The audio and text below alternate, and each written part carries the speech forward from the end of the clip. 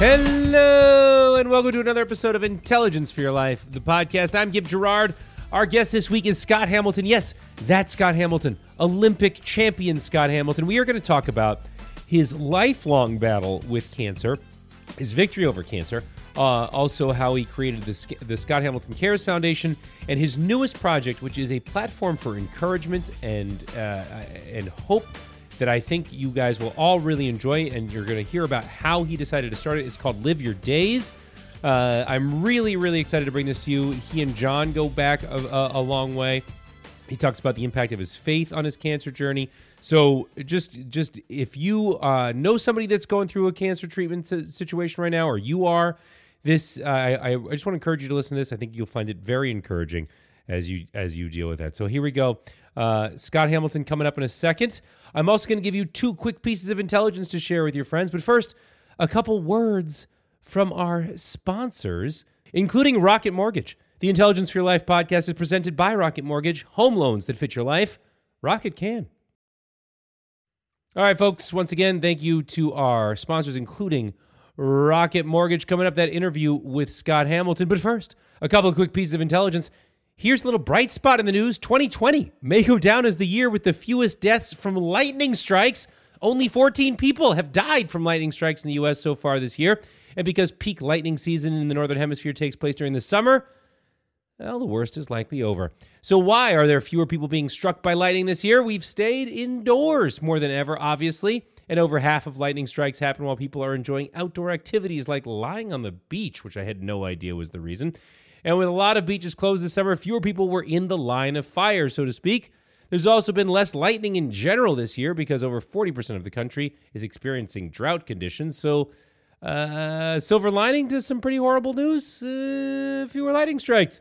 If you want to remember facts like, that this is the year with the fewest lightning strikes, or you have to remember someone's name, here's how you do it. You need to write the information down by hand. We've talked before about the benefits of handwriting, but a new study from Norwegian University of Science and Technology confirms we really do remember more when we write by hand compared to typing on a device. For this new study, researchers measured electrical activity in the brains of adults and children as they took a test. Some participants took the test online, while others wrote their responses using a pen and paper. The result, those who took the test by hand showed significantly more activity in the sensory motor parts of the brain, which are the areas linked to our movement and attention. Lead researcher Audrey Vandermeer says, think of your brain as a blank wall with lots of space for hanging memories. The key is to have more hooks for hanging your memories. And when you write by hand, you trigger more sensory hooks for memories to latch onto. Vandermeer says the upshot is that whatever you write by hand, you'll remember much more than if you type the same information on a keyboard. All right, folks, there's your two quick bits of intelligence. And now, my interview with Olympic champion Scott Hamilton. Scott Hamilton, I mean, legend. You just, figure skating legend. You're amazing. Also, we have obviously with John Tesh in common. Thank you so much for being a part of the show with us today. I appreciate it.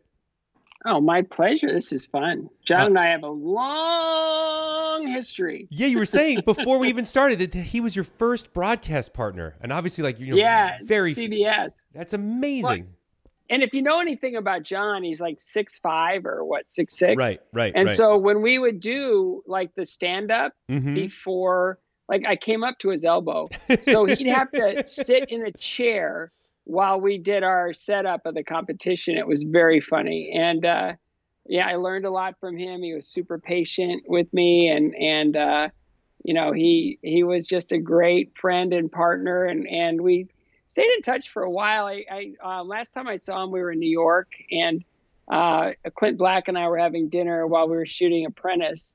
And we ran into John and all his radio listeners for a big promotional thing. And it was really great to see him again. Awesome. A lot of travel, a lot of history, a lot of laughs. He's a good man. Well, what's funny is he is huge physically, and they put him on sports that are notoriously populated by, there's football players, basketball players. They're big. They're over 6'3", and they're a couple 100 pounds. Like they're all big.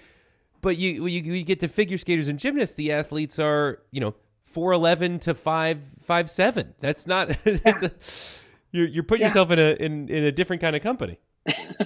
It's true, and when it's like there's no way in the world that that you have to be able to ask the question and they get the microphone all the way down to the person that you're talking to. It's a really interesting, practice of making that happen and doing it in real time. Now, our interview person is Andrea Joyce, and she's about 5'2", so it works out perfectly. John, he did like Tour de France, and they lived in the back of the truck, and they were doing music, for all the packages and for all the teases and real time and just all of that. And it was funny. David Michaels, who was our producer and director, he's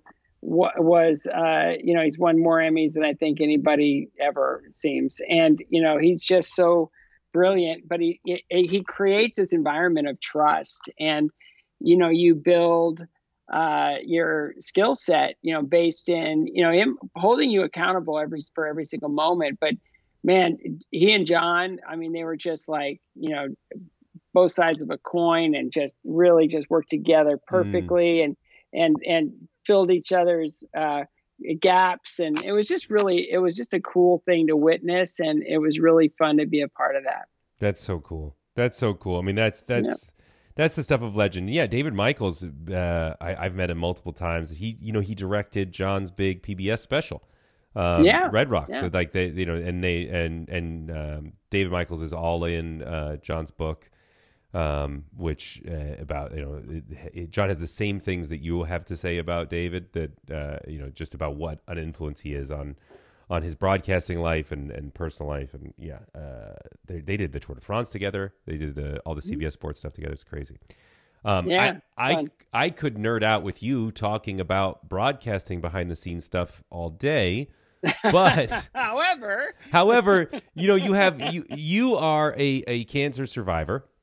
And I know that that's not your number one thing. I think Olympic champion is probably at the top of your bio, but cancer survivor is an important part of your life, and you've created a couple of foundations, and most importantly, you've created this encouragement platform. And so I really want to talk to you. First of all, can you tell us about, how you got, what kind of cancer you had, how you got it, and what that process was like? Because for athletes, I feel like that's it can be particularly debilitating. Well, it was. I was no stranger to cancer. When I was, I would have been a sophomore in high school. My mother came home from a doctor's visit, very upbeat, very, happy, positive, and telling us all that she'd just been diagnosed with cancer. And it's her way of telling us without scaring us, and without it becoming, this really tragic thing. The way she told us was really powerful, and the way that she enabled us and empowered us to really participate in her journey. And, she succumbed 2 years after that first conversation. And I lost the center of my universe. And so I became a fundraiser, thinking that, as an adopted child, we always wonder, kind of how we got born, why we were born, why me, and in the best way, why me? But so 20 years after I lost her, when I lost her, I woke up and I decided to become the person that she always thought I could be. And from very low finishes at the national championships, they quickly turned around and became a berth on the Olympic team in 1980, and then 4 years undefeated. And then I started my professional career. And I guess it was year 13 of my professional career that I just couldn't stand up straight anymore. And I realized that something was wrong. I thought I worked myself into an ulcer, but when I went to the emergency room, 50 cities into a 60-city Stars and Ice tour, the doctor there said, we found a mass. And I just, kind of chuckled a little bit. And he goes, "What's so funny?" I go, "Well, look at me. I'm like 5'0". We use the word mass in description of me before.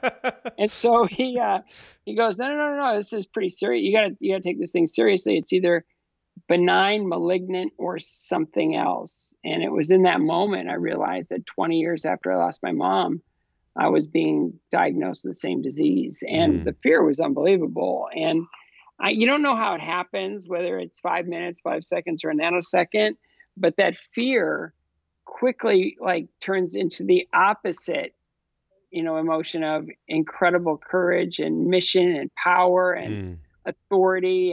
And you just put your head down and go, I'm just going to get to work. And I went from, just sort of being enveloped in like, I'm just going to diminish and die and all these horrible, nasty things. And then all of a sudden it's like, no, I decide, I choose how I'm going to do this thing. And I'm going to be, I'm coachable. So I'm going to be the best patient they ever had. And I'm going to do this thing as well as it can be done. And I'm going to be back on tour next year. That's my whole goal is I'm going to do it. I'm going to put my head down, do the work. And then next year I'll be back on Stars and Ice tour. And that was every day I just thought about getting back. And I had 4 months of chemotherapy. I had testicular cancer. I made it cool before Lance Armstrong. Yeah, way cooler. Yeah. So it was, 4 months of chemo. And then it was like 8-hour infusions 5 days a week, and then 16 days off, and then 8-hour infusions so it was like for that week between the 16 days, it was a full-time job of being on chemotherapy. And then I had a big 38 staple surgery, which went from my sternum all the way down my abdomen. And so, now I had like a seam there, which normally would be very soft and pliable. I had to figure out a way to get that seam moving again, the scar tissue to soften and break down so I could do backflips and triples and things like that. So, skating is a core sport. Now my core was completely different. So I had to kind of figure that out. And so I made it back on the Stars and Ice tour the very next year, cancer free. And, it's wild, and I just toured. I went back out and I toured another 3 years full time. And then I decided to step away and I was going to do something else. And I had big plans. And then 9/11 happened and that disrupted. I mean, everything just got shut down and the world had gone crazy, due to 9/11. And so I just sort of tapped the brakes a little bit on, any plans. I just said, I'm just going to see what comes, and in the meantime, I'm going to pray for my country. I just decided to, kind of guest with Stars because they lost a huge percentage of their fan base. And so I just went back and did a few shows for them just to keep my chops up. And, just because I wanted to keep skating, I just didn't want to tour like that. Right. That's brutal. Yeah, it's long. And I was getting older and it was harder to pull it off. And so, I got married. We had our first child, and then I decided, when I saw my son, flesh of my own flesh, for the very first time in my life, I just knew that this was a miracle. A survivor of testicular cancer, and then, we get engaged, married, and pregnant in order, and my son is born 9 months and 2 days after our wedding date. And it was kind of like, okay, I guess, all these years of physical fitness, really came in handy. And so, now I'm a dad and I'm on the road going, why am I here? And I want to see his first steps. I want to hear his first words. I have a unique opportunity after, 20 years of putting my head down, just working really hard, to be able to kind of step away and, do other things maybe, but I really want to be present for him. Mm-hmm. And so I saw his first steps and I heard his first words, and I got to be as close as a mom is, for an infant child. Normally it's not that way. Most men are, going to the office and, how things go today. And I was that guy that was there. I was there all day, every day. And so I got to see that. And then it was, when I decided to step away, I really felt my physicality change pretty abruptly. And I realized that I always preach to men that they've got to be vigilant with their health. They just can't. They're not bulletproof. They're not too tough to see a doctor. It's not like going to see a doctor, being a wimp or anything else. No, it's like our bodies are incredibly vulnerable to a lot of different things, and the sooner we get to them, the better off we'll be. Right. So Yeah. I said, I got to practice what I preach. So I went into the clinic, Cleveland Clinic. It was the day before my huge cancer benefit I do every year. We do a live music and skating show at Cleveland with iconic artists. And I went in and I said, something's wrong. I don't know. Something just feels wrong. And they'd done some blood work and they found I had I just trace amounts of testosterone. So they thought that my other testicle might have bit the bullet and just from the chemo and everything, and that they'd just treat me topically and I'd be fine. And I wasn't satisfied with that answer. So finally I bothered them enough that they put me in for a head scan, and they found that I had a brain tumor. They didn't know the type. They didn't know what it was. They didn't know if it was malignant or benign. They didn't know what type of cancer it was or what type of tumor it was. So after a week of trying to diagnose this thing without a biopsy, they decided to go in. It's a very complicated, risky surgery where they have to take a knitting needle, basically a biopsy needle, down through your brain to grab a piece of this tumor. And, they were telling me all bad things could have happened. So you could lose memory and motor function. You may lose your ability to speak. You could have a stroke. You could do all these different things, if they nick the wrong blood vessel and all these different things. And so when I woke up from the surgery, I knew who I was, where I was, why I was there. And I just went, test. Okay, I can speak. And then my wife came in, and then the doctor came in, and they were able to diagnose my tumor as one I was actually born with. Oh, wow. Which was really insane because I had a 4-year in and out of hospitals from age 4 to 8 of an undiagnosed illness. And we trace it back to that because I had all the symptoms caused by this pituitary brain tumor called a craniopharyngioma, were, just everything that I had growing up, a lack of growth and development. And so we pretty much feel like for some weird reason, and it might have been just the fact that I crashed Gary Walker's bike into a telephone pole on his birthday, and I might have hit my head hard enough to kill this tumor for all the time that I skated, but who knows? That wouldn't that be ironic, like a childhood thing like that versus all of the times that you fell hard on frozen water? I know, isn't that crazy? Yeah. Yeah, I remember that because I was really, I hit my forehead and I was seeing double. And where this tumor presents itself, pushes up against the optic nerve and all that. So who knows? But anyway, so they treated me with radiation, which basically meant that they a gamma knife, which it's 200 points of radiation that culminate on the tumor itself. So it's low dose everywhere, high dose right where the tumor is. So they were able to radiate it. And I went back to life, and I skated again. I went back 5 years later. I went back and decided I was going to skate in the 10th anniversary of my big benefit.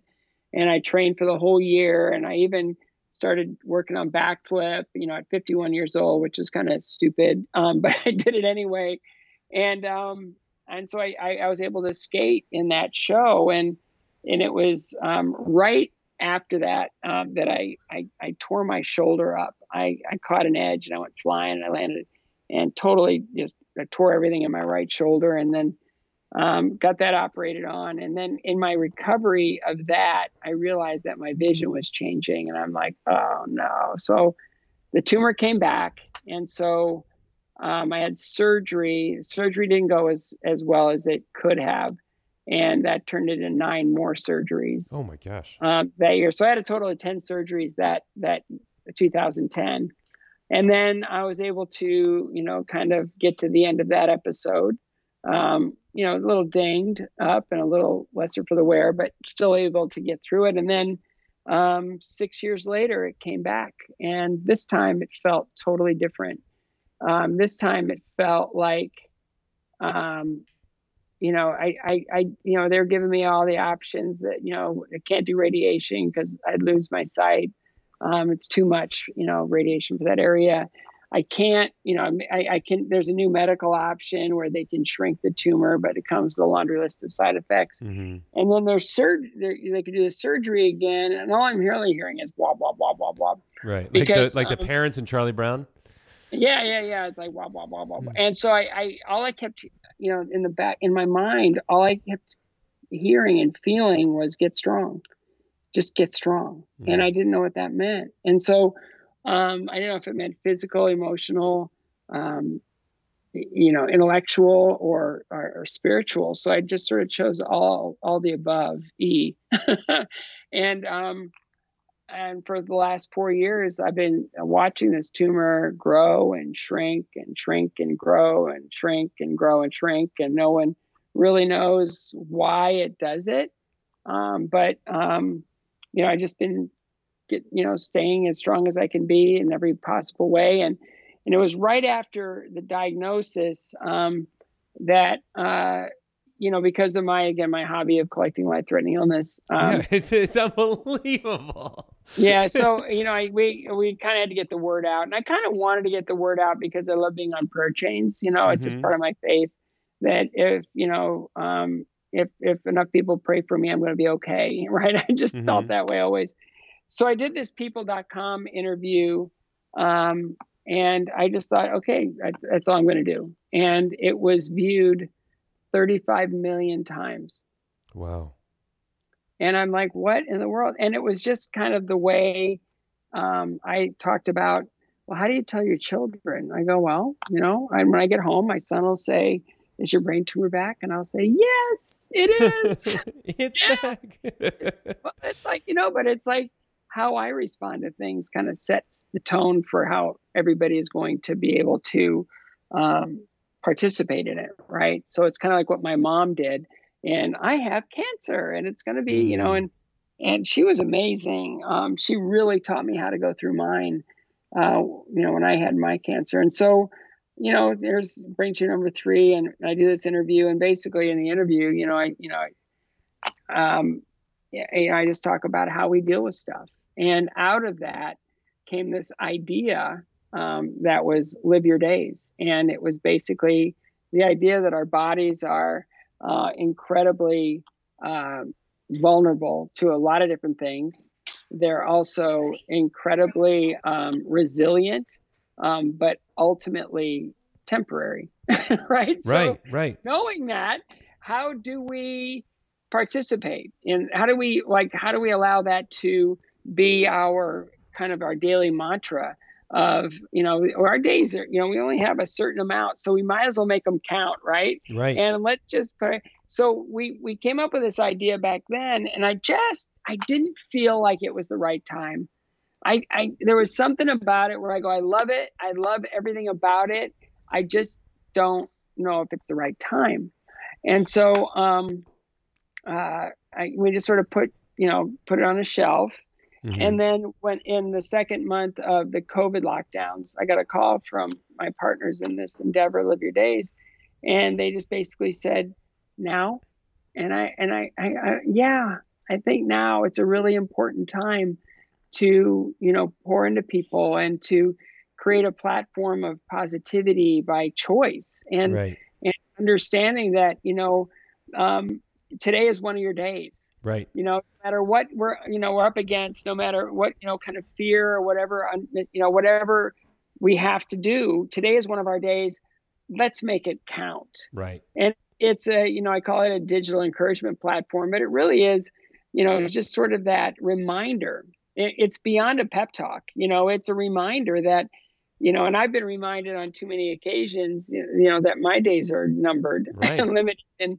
And so it's just, no, I choose joy. I choose to, look at everything in a really positive way. And, it's some things I get frustrated with like anyone else. And of course, it's part of the dance, some things, you're going to have anger, you're going to have, all those things, but your main overarching thing is, today's an opportunity to do some really cool stuff. And so in building the liveyourdays.com platform, it's a podcast. It's, we have a 30-day challenge, which is really fun. I'm doing it. And it's like, there's nothing about this 30-day challenge that says run a marathon. What is the 30-day challenge then? It's like, the first day, and, I don't want to give a lot away because it's really fun. It's almost like opening a Christmas present each day. The first day is name 3 things you're most grateful for and why. I love that.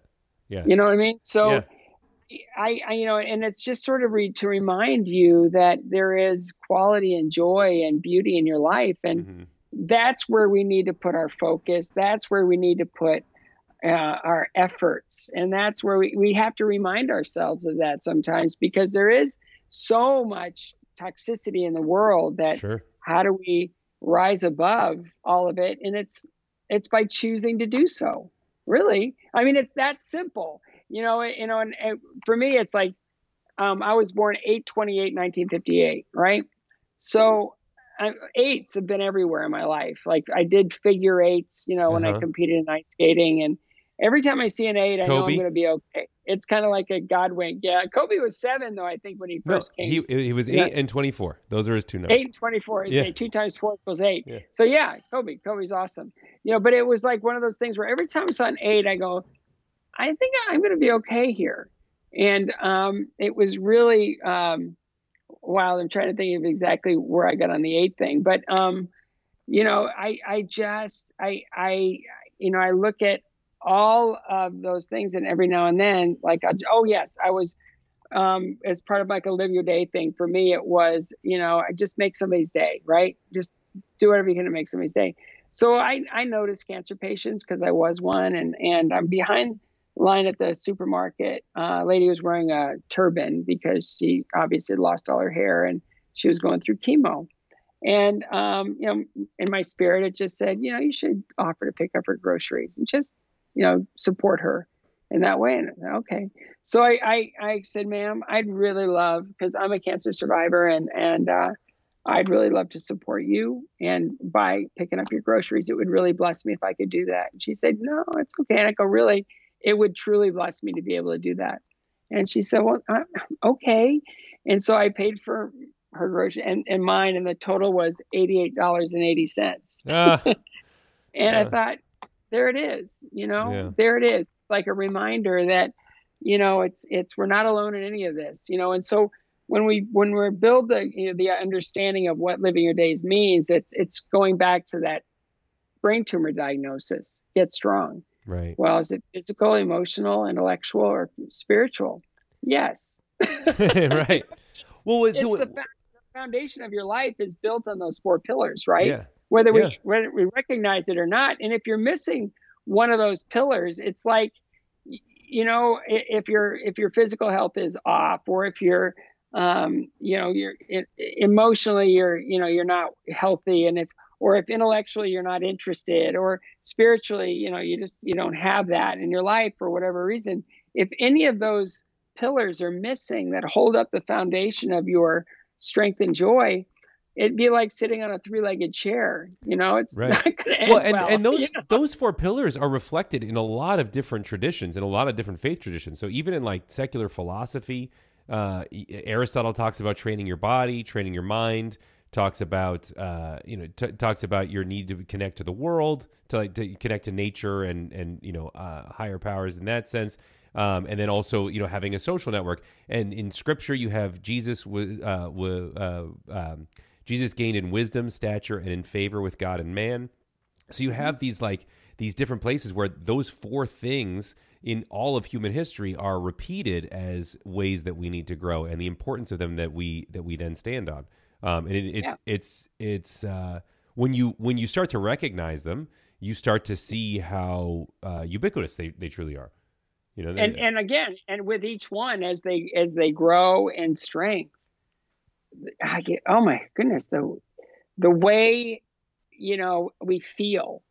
It's like when I get done with a workout like I just did, those endorphins kick in, and I'm kind of like bliss. Mm-hmm. And then when I understand, kind of like, I had this really wild thing happen in a business dealing where I was able to recognize a situation normally that I would run from. And I was able to stay calm in it. And I realized that I am like, wow, this, like, I've come a long way, Right, right, that I'm right. able to be aware, to be in the moment, to not lose myself in this moment, to be able to be present and to have power in this moment is like, thank you. It's like after all this time, and, just the idea of I can read, the more I can understand the world we live in, the more I can understand other people's points of view. And it just, the intellectual side of it is just so powerful. But, for me, my spiritual journey has been beyond like anything I ever would have anticipated. I always had a belief. I just didn't know what the rules of the game were. And the day that I found out I had my brain tumor, I had to tell my wife and son who were arriving that day. And Tracy just said, "What's going on?" I go, "I have a brain tumor." I didn't know. How else do you say it? Just say it, right? Yeah, right. And There's no way to couch that. No, without skipping a beat. I mean, there wasn't even a moment of hesitation. She just grabbed both of my hands and she started to pray. And it was simply, and I've had a lot of big moments in my life. That was by far the most powerful moment I've ever had, because when I was at my lowest, and when I was at my most fearful, there was a place to take all of it, of power and authority. And I was like, yes, I get it now. I get it now. And even, throughout my faith journey, I've always tried to lead with gratitude. And I was, after my, I guess it was around my 6th or 7th, surgery procedure, in 2010 for my brain tumor. I was sitting in my hospital room, and ICU, neuro ICU, they pretty much wake you up every 15 minutes to see if you're still alive or something. How's that brain working? Yeah. Okay. You're still here. Okay, good. So I was sitting in there, and it was like, this nurse came in, and I still don't know if it was a human or an angel, but she just, I was just sort of, just my eyes closed, just sort of praying in gratitude, thanks for getting me through this. Thanks for, just each and every opportunity I have to love my family, and she, the nurse came in and she goes, hi. Oh, were you, did I interrupt anything? I go, oh no, I was just praying. She goes, oh, you like to pray? I go, yeah. And she goes, so do I. I really like to pray. And when you pray, what do you pray for? And I said, well, I pray in gratitude. I lead with gratitude. I don't really, I've been given so much. I just feel it would be odd to ask for anything. And she goes, oh, that's very interesting. Who's God to you? And I'm like talking to this nurse, and it's in a really cool way. She had an interesting accent, a way about her. And I go, I guess God is my father. And she goes, oh, are you a father? And I go, I am. And she said, oh, how many children do you have? And I said, I have 2. And she said, oh, if one of your children were scared or hurting or at risk, wouldn't you want them to come to you? And it literally knocked me down. It was like, yeah. So I now pray differently than I did before. I pray with, I plead for my health. I plead for the health of my family. I pray for peace in this world. I pray that, for, in every possible situation you can imagine, I pray. I just pray constantly for something. And it really has changed my life for the better. And I'm really grateful for that nurse or angel or whatever that was, because it definitely, it was a fork in the road. And as Yogi Berra would say, I took it, it was just, thank you for that. Because again, anytime that we can inject power into our lives, because we always feel so vulnerable again, going back to the original, the vulnerability and the fragility of this life and the unpredictability of it, but also how powerful we are. We're just powerful, and we can do these things, but ultimately we have a certain amount or number of days, and we've got to be intentional in how and present in how we live them. So, the tagline for Live Your Days is, we don't get to choose how many days we have in this world. We just get to choose how we live them. Yeah. And I really want to remind people of that, and we've got a store and we got all those things just to kind of create, kind of branding for the movement, Right. and to inject positivity in the storm is really, to me, the best thing I can do right now. I mean, so there's this saying in Stoic philosophy that I love. It's memento mori, which means remember death, remember you will die. And a lot of people tell me that that's very morbid. Like my wife says that's a really morbid way of looking at things. And it's not meant to be. Lead with that. Yeah, right. It seems it because the word mori is in there, and a lot of times they use like skull symbolism. But it's meant to be refreshing and freeing to know that, like, look, whatever you're worrying about right now, eventually all of this will end. All of your worries will end.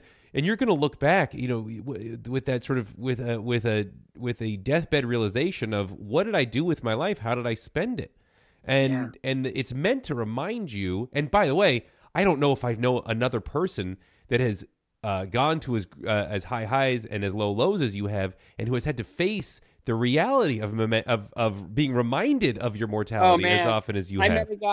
I met a guy named Greg Murtha a few years ago. I'm Forrest Gump. I'll just say it. My first broadcast partner was John Tesh. It's like, I was having lunch with Jay Sekulow. Okay, president's lawyer. Yeah. And he lives really close by, and it's just a really interesting, friendship we kind of built. It's just very much, real life stuff. And he goes, I want you to meet a friend of mine. And I go, okay. And so he introduced me to Greg Murtha. And Greg was he's setting a record for the amount of chemotherapy his particular cancer had. He goes, yeah, it's a new record. I'm at 75 chemos right now. Wow. And it's a record. And, he goes, don't be put off by the way I look. The chemo kills some of the bacteria that kind of allows my face to present itself normally. So, this is just a side effect of it. We had lunch together. We were sitting there for over 2 hours. Just, I was just so inspired by this guy. And I got word that he was pretty much, right on the edge of hospice at Vanderbilt Hospital. So I went to see him, and he went into pneumonia, and he was having a hard time breathing. But I was in there with his wife and his son, and he had an oxygen mask on, and then he'd pull it over to the side, and he goes, I'm so excited. I'm so excited. I'm so excited. And I go, what are you excited about? And he goes, any moment I'll get to be with Jesus. I can't wait. And I was like, I want to be you. That's who I want to be, and in my last moments, I want to be Greg Murtha. I want to be that guy that is so excited about the next that, it's like I have no fear and no anxiety and no dread for the present. It's like, no, it's like I'm in anticipation, and a lot of people, I meet, when they want me to, kind of prove my faith or, get me into apologetics or whatever that is. I just, I go, honestly, I had a moment over Memorial Day where my body just shut down, and I thought I was going to die. And I was okay with that. I just, for whatever reason, I was at peace, and it was okay. And I think that I never would have had that had I not really invested in my faith and really just sort of accepted the Lord into my heart. And, it's like people say, don't talk about politics or religion. It's like, well, I have to talk about religion, not religion, but our relationship, right? Our relationship with, someone who gave it all for us. We can't imagine, wonder how many people saw Passion of the Christ, and how well done that was. But that was it. He paid the ultimate price in a way that we can't even imagine to redeem us. And it's like, I'm hanging my hat on that, way more than anything in this world that goes away. It's every single thing we own someday will be in a junkyard. It's like that. It's like what we have is who we are and how we leverage that to others and to just create a better environment in our world. Yeah. Hope.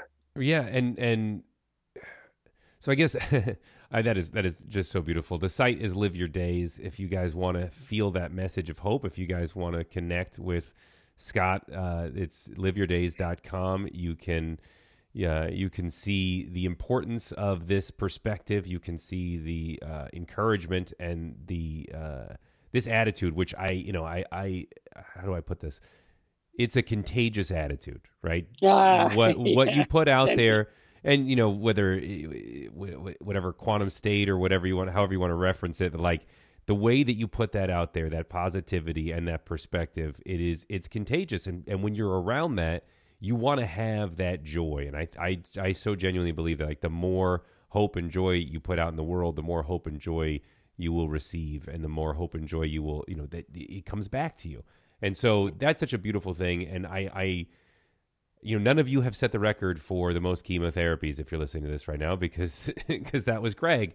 So, Yeah. so there is plenty of space for you to find joy. And I think we all just need a sliver of this right now. So again, that website, and I'll put a link to it in the show notes, liveyourdays.com. You guys can check it out, and begin to embody the philosophy that, I think I asked you 3 questions, Scott, and we've been talking for 40 minutes. But because your passion for this is so clear, and it's so poignant, and it just oozes out of you. And I think a lot of us would like to have that connection to passion again. I think a lot of us are missing that right now, and there's a lot of hopelessness in the world. So. And like our conversation now, we have conversations each week with, unique people. Last week was Robin Roberts of Good Morning America. And I, in researching her life, I had no idea how incredible she has lived her life. Mm-hmm. And it was just the most incredible conversation. And Michelle, who works for me, she's my brain. She was inspired to donate bone marrow because of Robin Roberts, and she saved a life. And it's like, that's the stuff, right? And what do we do with our days? And this week I talked to Marcus Whitney, who's this guy I met a couple years ago. He runs a healthcare conference called Health Further, and he's an entrepreneur. And I'm almost a stalker fan of Marcus Whitney, because there's something about his spirit. There's something about his joy and intelligence, and the power of just putting your head down and answering your calling. It was just like, wow, this guy, and more people need to hear this. And, I talked to Kevin Nealon and Bart Millard and Mercy Me and Christy. I love Bart. I love all the guys from Mercy Me. Those guys are fun. Oh, they're awesome. And, Bart and I have just struck up this beautiful friendship. And they're releasing a song, I think, in about 4 days, and it's awesome. He sent it to me. I can't wait for people to hear it. But, just his story about, broken family, child abuse, monster dad. They made a movie. They made a movie about it. A movie about it. Yeah. And but it's all of that. I mean, it's all of, the fact that that man who he feared and he hated growing up is the man he wanted to become someday, because they redeemed their relationship through Jesus. And it's like, wow. And you just, you hear their perspectives, and these conversations are just so rich and powerful that I really hope people, visit the site and get involved, and, take a memento to kind of remind them. We have journals and T-shirts and hoodies and all that stuff. And all of that, the proceeds from that will benefit my CARES Foundation to fund cancer research. So it's all tied together, right? It's like the 6 degrees of Kevin Bacon. It's like, all of this, we all come together and we celebrate life, because that's what we do. Scott Hamilton, thank you so much. I mean, Olympic champion, life champion. Though again, the website, liveyourdays.com. Scott, I'm going to ask you 2 last questions. I'm assuming if people want to follow up with you, liveyourdays.com is the place where you'd like them to start. Or they can go to scotthamilton.com, and there's an info thing there. But, if they go to Live Your Days, we'd love to know how it's impacting people. And we'd love to hear their stories and recommendations. I do this without ego. I live my life with an open hand and not a clenched fist, And so however, we can make it better, however we can include, people's testimonies and just rise up, or their how they live their days. We'd love to do that. And now saying that, I have to make sure that they can actually do that on the website. And I know that they can leave a message at info@scotthamilton.com, but please join us. scottcares.org is the cancer website. 60% of nonprofits, I think, have had to shutter their doors due to COVID. And we've been fiscally really super responsible, and we're small enough that we were able to survive, and we're still doing the work. So we'd love for people to join us, because as much as we've heard all these numbers of COVID-19, 1,660 people a day are dying of cancer in this country. Mm-hmm. Do the math. So, it's, and that's every year, so we've got to get better at treating cancer. And for me, it's, igniting the body's own immune system to fight the cancer. To me, that's what's going to do it. Mm-hmm. Well, that's, so I agree 100%. And I think I'll put a link to the ScottHamilton.com website, as well as to the Scott Cares Foundation in there. And one last thing, and I ask it to everybody. What is one thing we can all start doing today that will make our lives a whole lot better? Reaching out to those who are in need. It just makes our lives better and theirs. We're in this, we live in a community, and we're better in community. My coach would always tell me, a human is a social animal, and that it cannot survive without other humans. And the period of our history we're living through right now is we're separated.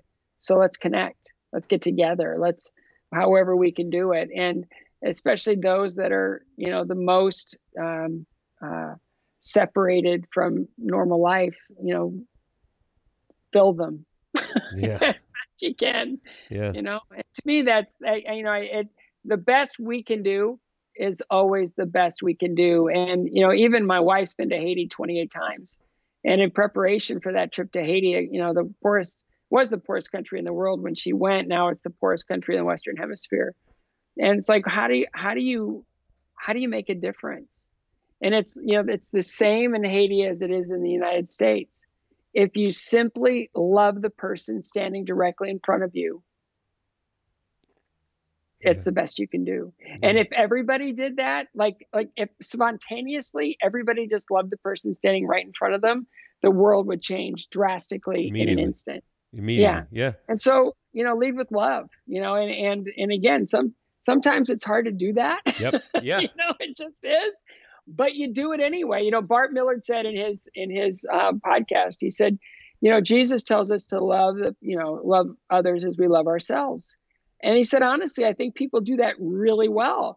It's just that a lot of people don't love themselves very much. I think that's true. I think that's really true. And that's it. So, shore yourself up. They tell you to put the mask on your face before that of the child. And if we're no good, they're no good. So let's be good and do the best we can. You know where they got their name for their band? Mercy Me? Yeah. No. They were saying, they were telling, I think, his grandmother that they were starting a band. They were going to go on tour, like they were going to make a go of being musicians. And she goes, "Mercy me, get a real job." And that's where they came up with the name for their band. Well, she was also the one that said, "I can only imagine what's going on right now with your dad in front of Jesus." Yeah, it's like, I can only imagine. I can only, There you go. Fun times. Scott Hamilton, thank you so much for being a part of this with us today. I really appreciate it. I loved every minute of it. Thanks so much. That's it for our show today. Thank you so much for listening. If you like the show, please rate, comment, and subscribe on Apple Podcasts, Stitcher, Spotify, wherever you get your podcasts. It helps us out a lot. Thank you guys so much for those of you that have been rating it. I really, really appreciate it. If you would like to follow up with us, we are on Facebook, facebook.com/John Tesh. We spend most of our time there. We go live all the time. We have a grand old time there. Also, John is on Twitter, at John Tesh, on Instagram, at John Tesh _IFYL. I am Gib Gerard. You can find me at facebook.com/Gib Gerard, or on Instagram and Twitter, at Gib Gerard is my handle. Go ahead and check me out there. I try to respond to every mention, every DM about the show. In fact, I've even had some of the guests that you guys have recommended on the show because I do the show for you guys. So thank you so much for listening.